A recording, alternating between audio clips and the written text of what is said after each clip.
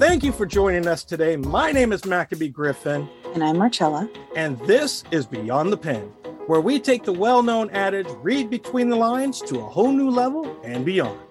Each week we sit down with a new author to not only discuss one of their books, but also learn the story behind the story.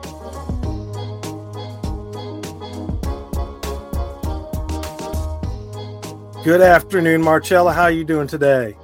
Same old, Maccabee. How are you doing? Same old. You know how it is. So today's guest is someone I think is somebody that's going to be very interesting for people to listen to today. And of course, Marcella, being Marcella, she's brought us something that we still need to think about in our life today. We need to make those changes as we are. And she always picks the right people. I have not had one guest on here that I was not looking forward to talking to yet. But let me say this. When I was young, I lived in the country where there were a lot of ponds, and we used to go fishing all the time. And every time that we cast the line into the water, there would always be this ripple effect that I was just in love with, because it just made it was fun to look at. And, you know, like every other kid, we just throw the rocks into the pond so we can just see where it has. Of course, you know, see who could get the biggest splash with the biggest rocks and stuff like that. And after reading this book, it started to make me think a little bit differently about ripples. You know, we have the same ripples in our life every day, in just a different form. You know, we see it in our own personal lives, our careers, our finances, literally everywhere. We just don't look at it that way.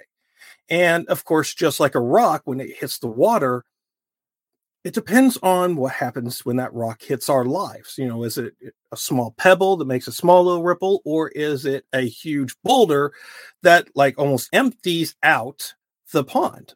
But it's these things that really do make a difference in our lives. You know, and of course, there's always those people that have that mindset that's already in, like, okay, no matter what, I just got to do it. And we call those people stubborn. I call it Marcella, but that's another different story. But there are some circumstances that are easier said than done.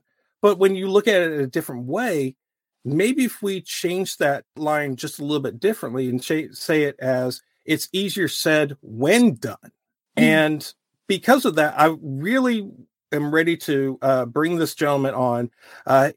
He has written a book that's called The Ripple Effect Mindset.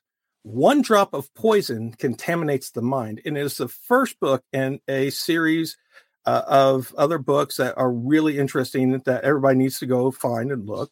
And so without further ado, ladies and gentlemen, I give you the Rippler himself, Brian Schrubhar. Brian, thank you for being on the show. Hey, Mac, it's great to be here. Hi, Marcella. How are you this morning?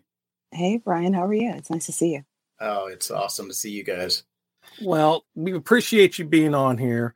So I wanted to ask you just to briefly introduce yourself to our audience and maybe even share something that people don't know about you.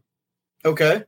So one of the interesting things about me is I am the oldest boy, but not the oldest child in a family of 10 children. So I actually have 9 siblings. So I have 4 brothers and 5 sisters. So I got picked on a lot being the oldest boy, but, you know, I also got blamed for about everything. But, you know, that's just life. Sometimes you got to have big shoulders, I guess.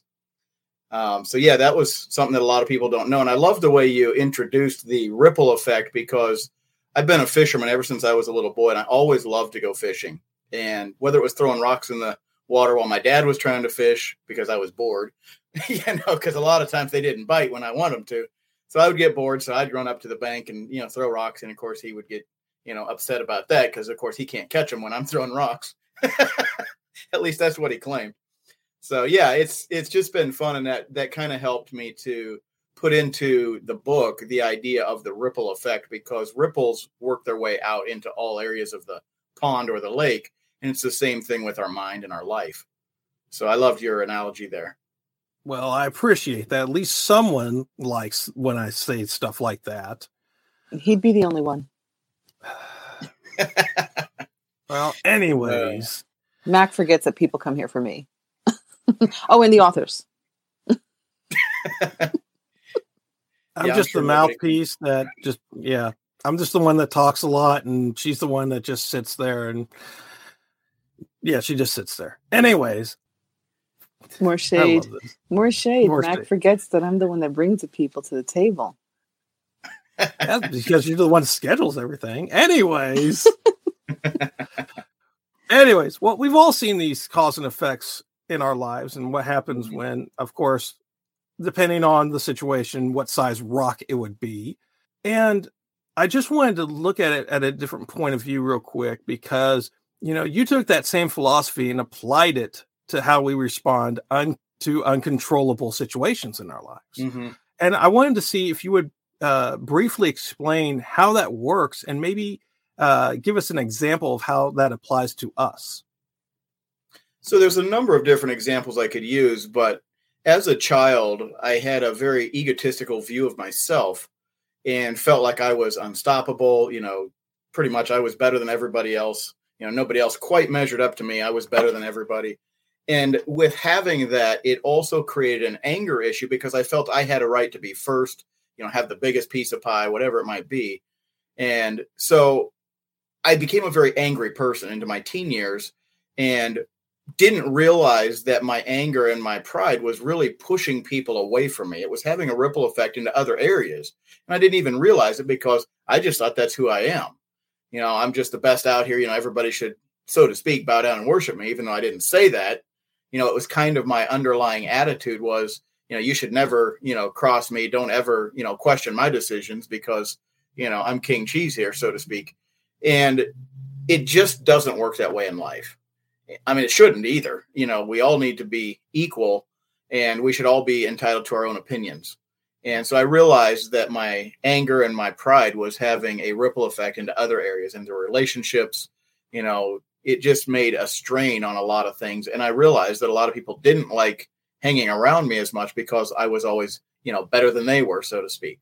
So that's just an example of how our attitude and our mindset can really have a ripple effect, into our career, if you're working in the workforce, or also into relationships, whether it's, your friends or even a potential partner or spouse. So it definitely can have, an effect on those around you. When did you have the epiphany that you're not better than everyone else? That came probably around the time I was 20, 21, maybe 22-ish. I really got some help with that. I actually went to an anger resolution conference, and it really helped me to understand what anger stemmed from, and how it came from me thinking I had rights to things that weren't necessarily. I don't have a right to be first on the highway, or, whatever it is, because I would get, traffic rage, if you want to call it that. Somebody would cut me off. I'm like, what the heck? That was my piece of highway. How are you driving on it? So, I come first, you come first behind me, so to speak. And it was just, the more I realized how infiltrated the pride and the anger was into my life, it helped me to understand why it was so hard at times to, quote, give in and let others go first, let somebody else have the biggest piece of pie. It doesn't matter. It's not life or death. It's just the way I was seeing it. And it just kind of opened my eyes. It's like when I finally took my goggles off, I could now see the world from a whole different perspective. It wasn't all about me.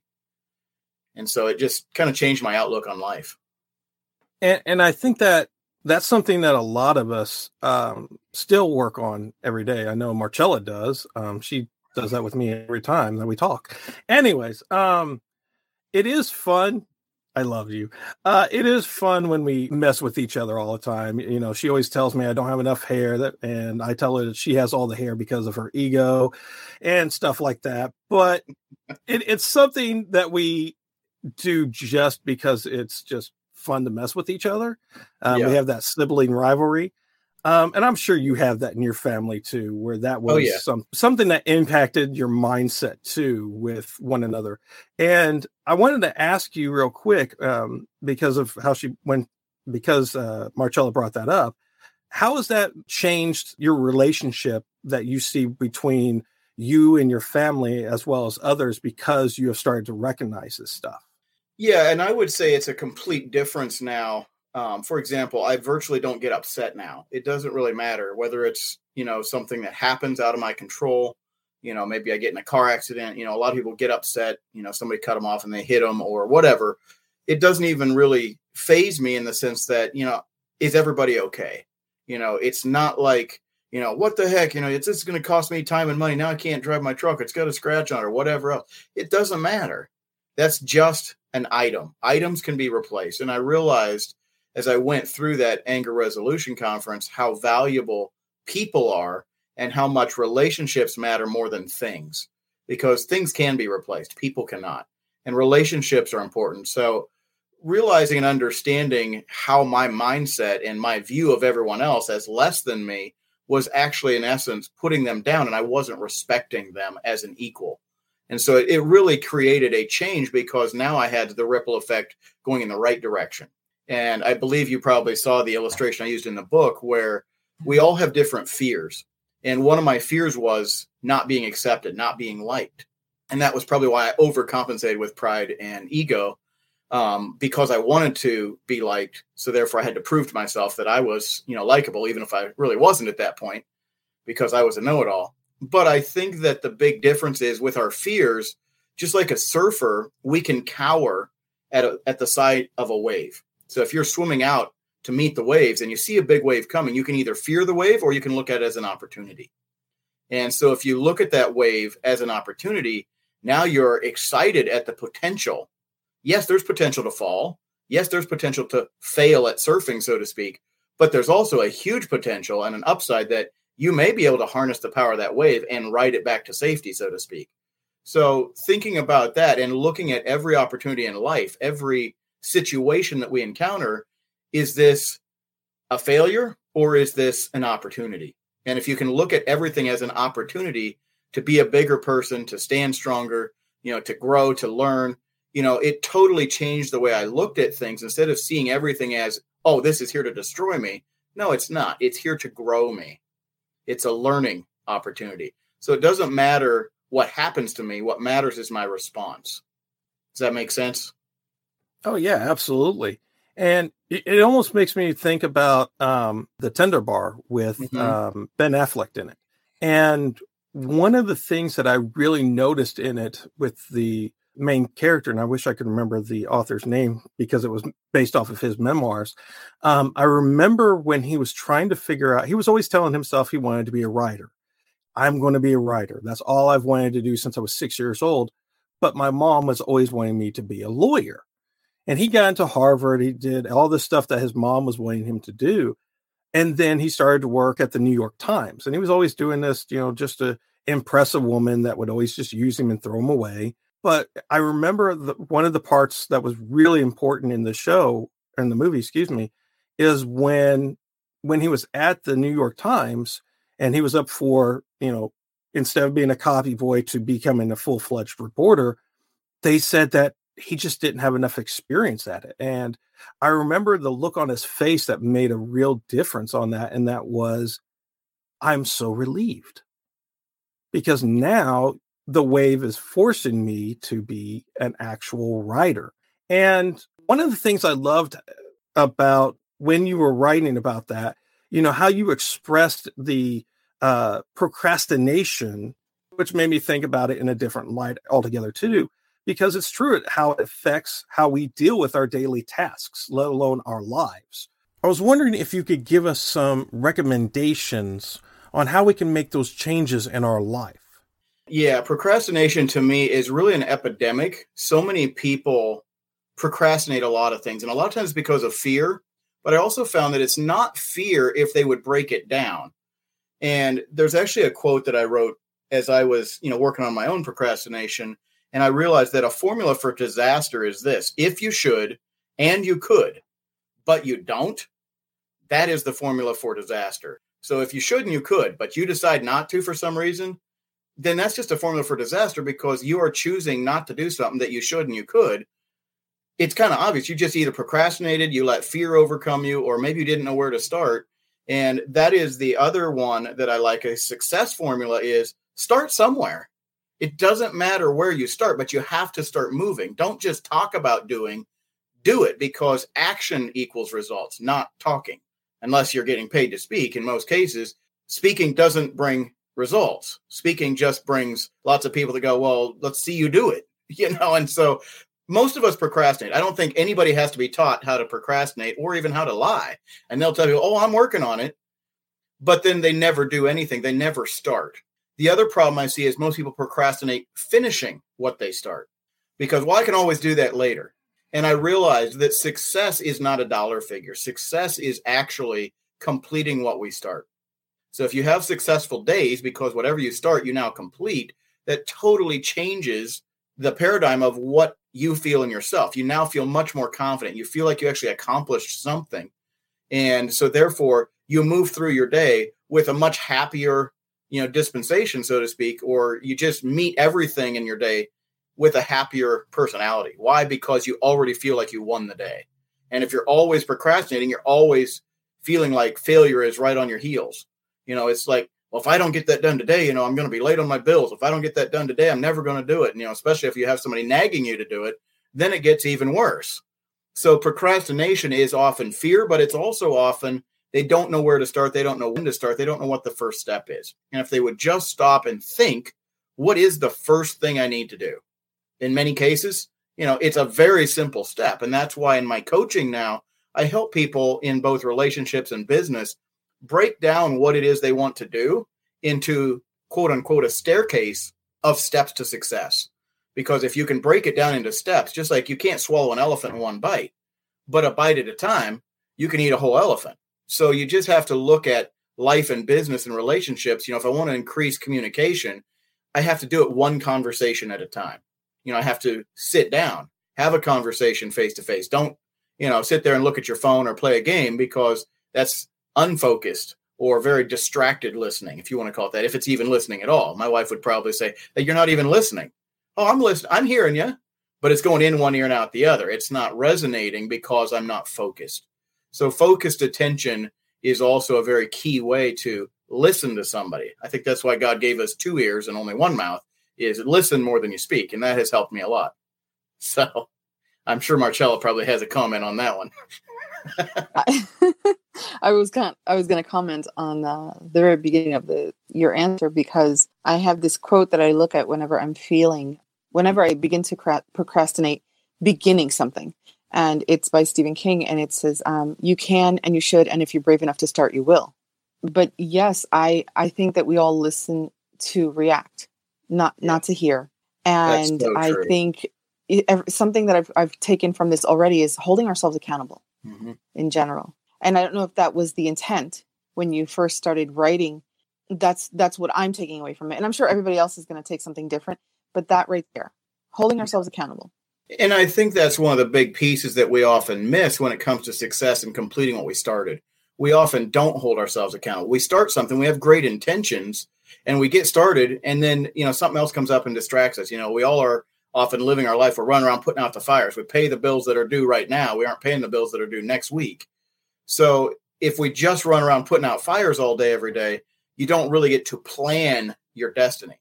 And I think that just like people plan a vacation, we need to plan our future, and you'll get much further. See, the problem is not that people plan to fail. The problem is people fail to plan.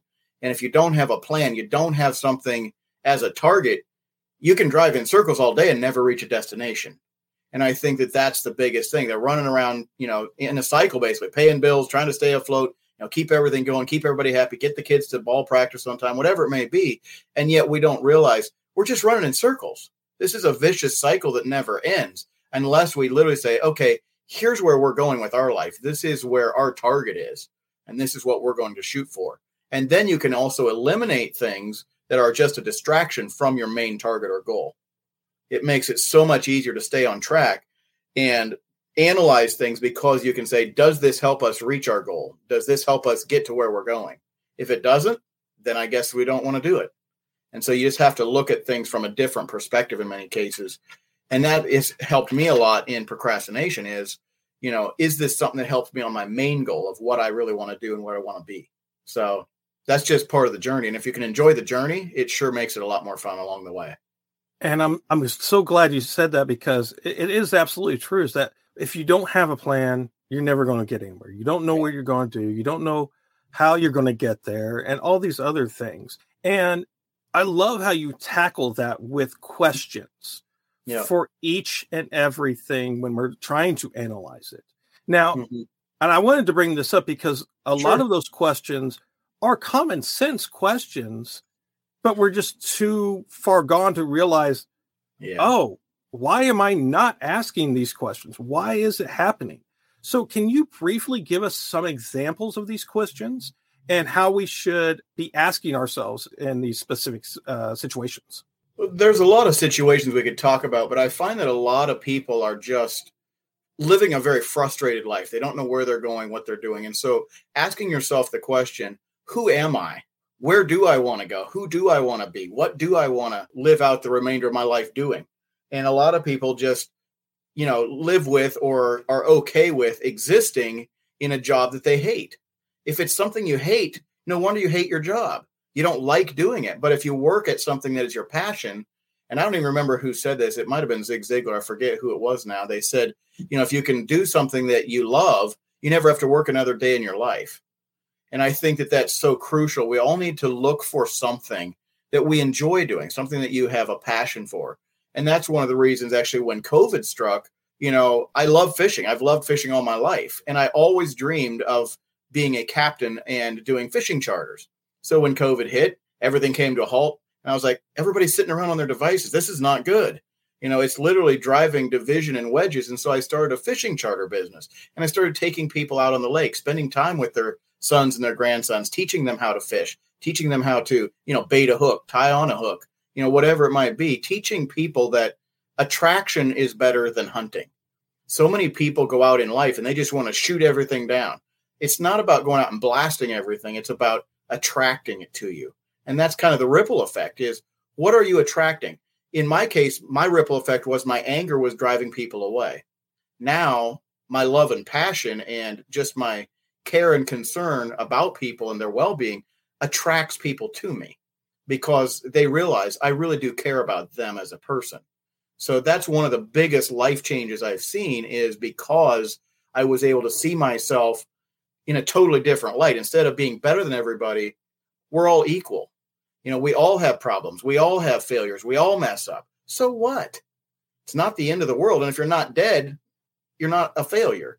And that was one of the things I wrote into one of my other books was about failure because I had internalized every failure as that was who I was. And I didn't realize that that was also having a ripple effect into my future because I projected myself as I'm going to probably fail at this. And therefore, I didn't even want to give it my whole heart. I didn't give it everything I had. And of course, you're going to fail if you do it half-hearted. So that was part of the problem. I was internalizing failure as failure is who I am. I am a failure instead of saying I failed in that attempt. Failure is actually just a time in history. It's a one-time attempt at success in whatever it is, whether you're trying to ride a bike, whether you're trying to walk as a child, whatever it might be. When a child tries to walk, they don't just say, well, I'm doomed to crawl or slide on my belly like a snake the rest of my life because I fell down once. They get up and try again. And it's usually hundreds and hundreds of times that they fall on their butt, they fall on their face, they skin their knees, they damage their elbows. It is what it is, but we don't quit. How many times do we, when we're learning to talk, mess up the English language? We say things we don't want to say. I still do. I still butcher it at times. And yet we don't give up.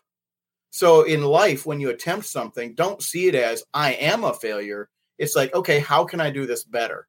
That didn't work. That didn't portray what I was trying to say. So how can I change that to make it come across and give the right perception of what I'm trying to say? Does that answer your question, Mac?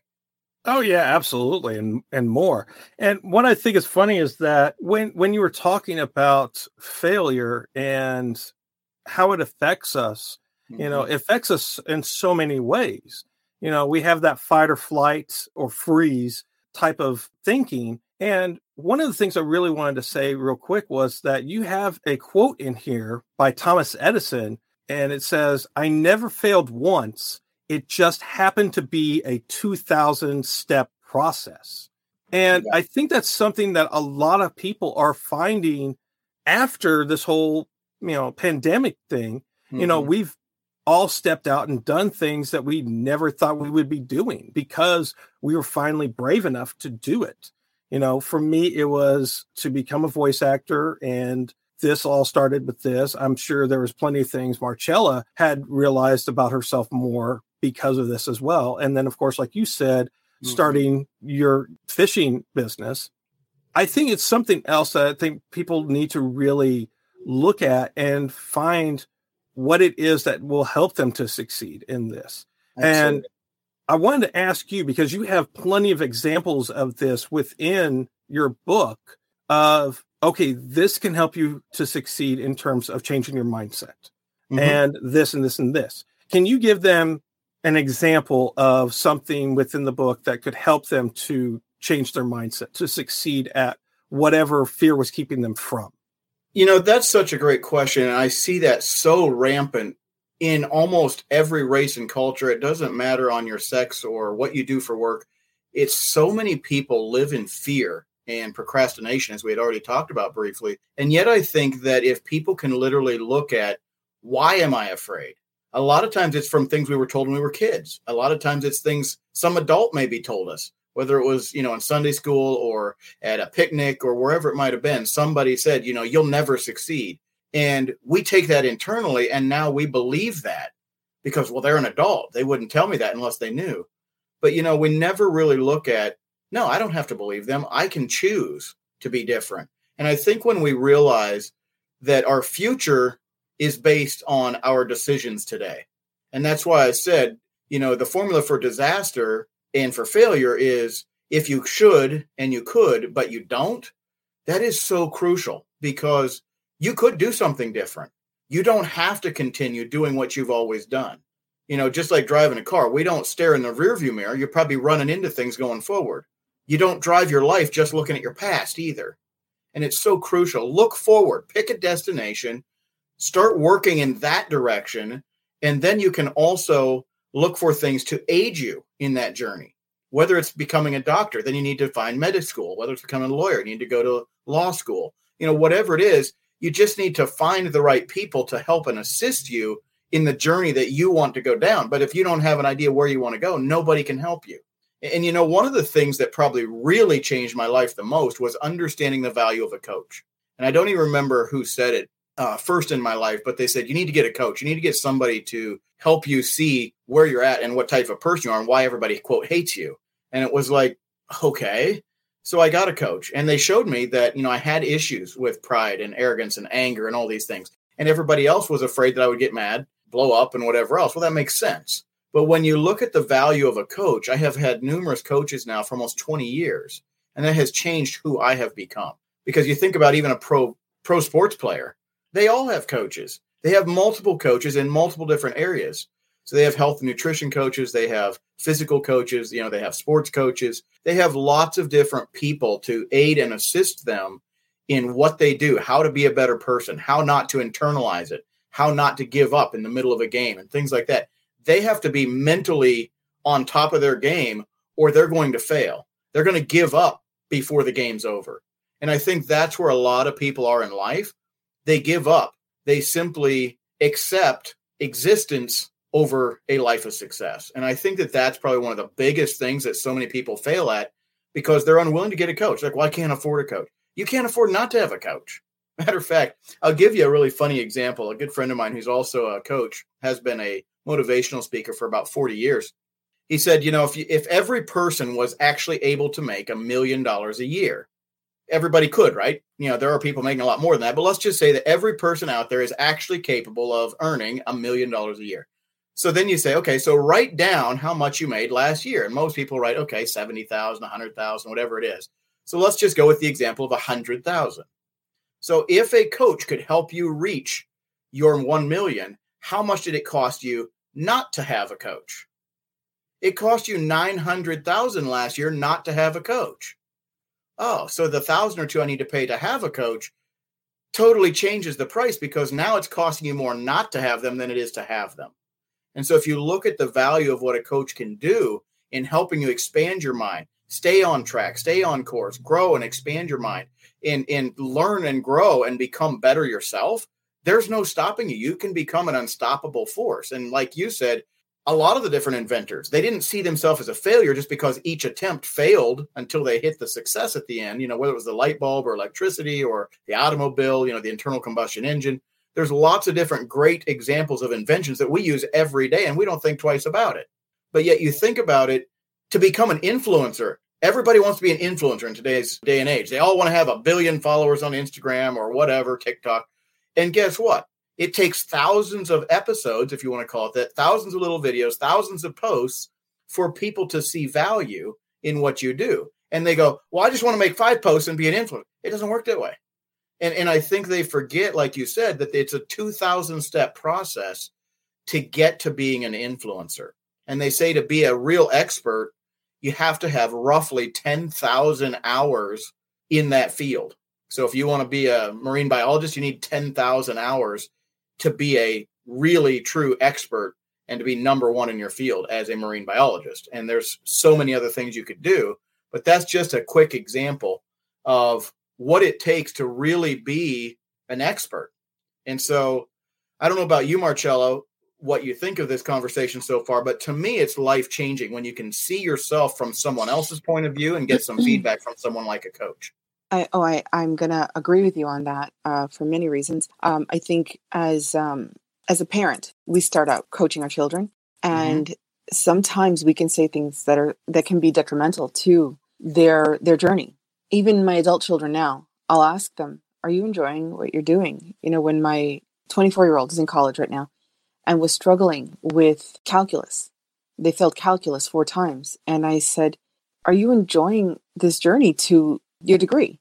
And I didn't get a direct answer. It was more like, well, Dad says. And I said, no, honey, it's you've got to like what you're doing. You've got to know that this is going to pop up later on, and you're going to be the one who is doing it. You're going to be the one sitting there, not Dad and not me or your professors. And there was something you said before, find a job you love doing and you'll never work a day in your life. I think that was Mark Twain. I believe it was Mark Twain. And imagine that someone from, a century ago, somebody before we were born had this idea, and we're still struggling with this in every aspect of life. We're still struggling with finding what we love and really living in that moment, in that space. And sometimes I have a coach. I actually have a couple of coaches, like you said, there's several of them for different areas. And, when I need a word and I'm not finding it within myself is when I'll call on this person and say, hey, you've got a moment, I need to talk. So you're right. I think that everyone needs a coach in some area, whether it be business or life or relationship. I am going to move past this just for a moment. Mac, Sure. Do you have any other questions? Because I want to be able to ask Brian my last 2 questions. We used to call this a speed round. I don't know why Mac would call it a speed round. It was 5 questions, and I have cut it down to 2, my 2 favorite ones. Yeah. So my first question for you, Brian, is what is your writing kryptonite? So I think mindset is probably the biggest one. If I'm struggling in my own mindset, maybe feeling like a failure or feeling like I'm down or just frustrated with life at different times, it's hard to feel inspired to write. What inspires me to write is usually when I've listened to, an audiobook or 2 and just learning and growing and expanding my mind. The more I expand my mind, the more I can take the life lessons out of my own life and my own story. And it inspires me to write a book and to share those lessons with others. So that's probably the easiest way to answer that is, my mindset usually is what keeps me from it. And it could also be a little bit of busyness. We're all busy with life, running here, running there, trying to keep up, keep the bills paid, keep the lights on. But yet, we just need to take time, stop and think, spend a little time on yourself and think about who you are, where you're going, what you want to do. And to me, that is so powerful when you can literally just take some time, go sit by the lake, go lay out after dark and look at the stars if you need to. Whatever it is, just take some time, stop and imagine yourself being much more than you are.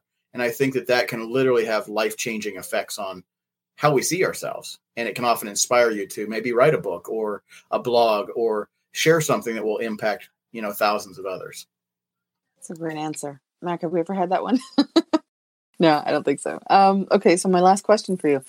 Is there a famous quote that inspires you to keep going in general, writing, your life, etc.?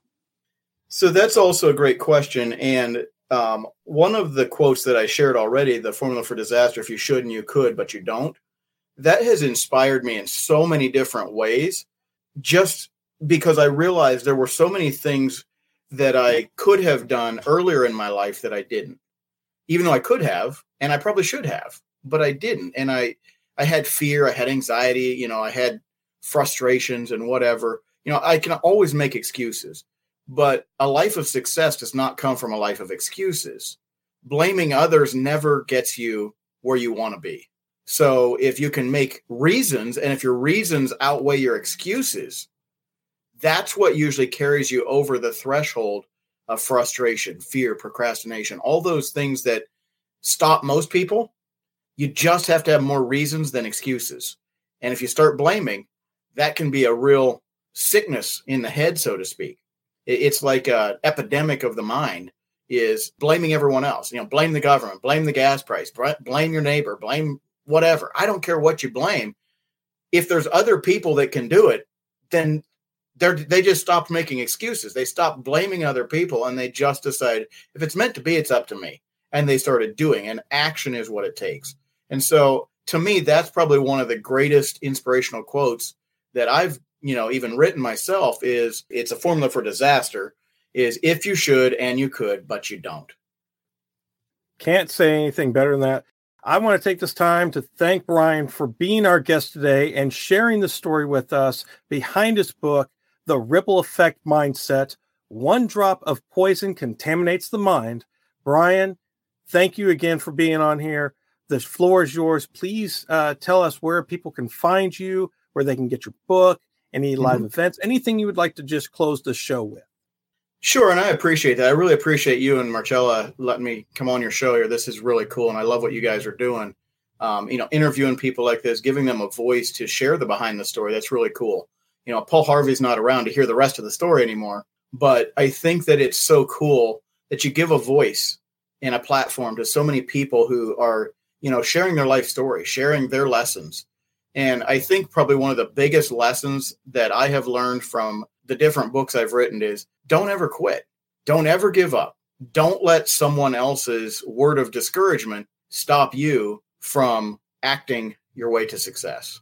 And I think that that's just a crucial thing. If people will take that to heart, don't let someone else speak negative into your heart. Don't believe it. They're trying to sabotage your success because they're jealous of who you are and what you're becoming. So just don't ever quit. Don't let someone else take your joy. Don't let them snuff your light out. Don't let them stop you. So with that, I yield the mic, and thank you guys for having me on. Thanks so much.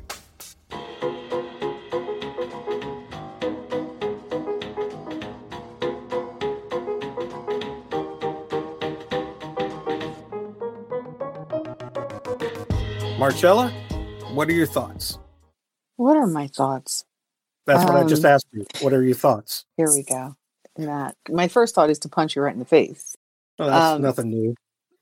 Second, Brian is an extremely kind person that I met on a fluke on an app, and when I found out that he wrote a book, I was very intrigued because when I meet people who are so selfless, that's a good word for him. He's selfless. Then I want to know more. So I'm so glad. My thoughts are just that I'm happy that I was able to convince him to come on the show. Well, yeah, I think when we were starting to talk and you introduced me to Brian earlier too, I think it was pretty easy to twist his arm on this one. But other than that, no, you're right. He is a very kind person. He was helping us to learn about another app out there that people can go to and find. But yeah, I think this is something that a lot of people can use in their life to change their mindset, to figure out what questions that they actually need to ask themselves and to answer so that they can become more successful and more bring more joy into their life. So I will end it on there, ladies and gentlemen. Thank you again for listening to us. We really appreciate it. Go out and find Mr. Brian Schrubhar on Amazon, find his book, and keep doing exactly what he said. Stop procrastinating. Do what you got to do. Become the best that you can be. And like we always say on this show, keep writing, keep inspiring, and keep sharing as you go beyond the pen.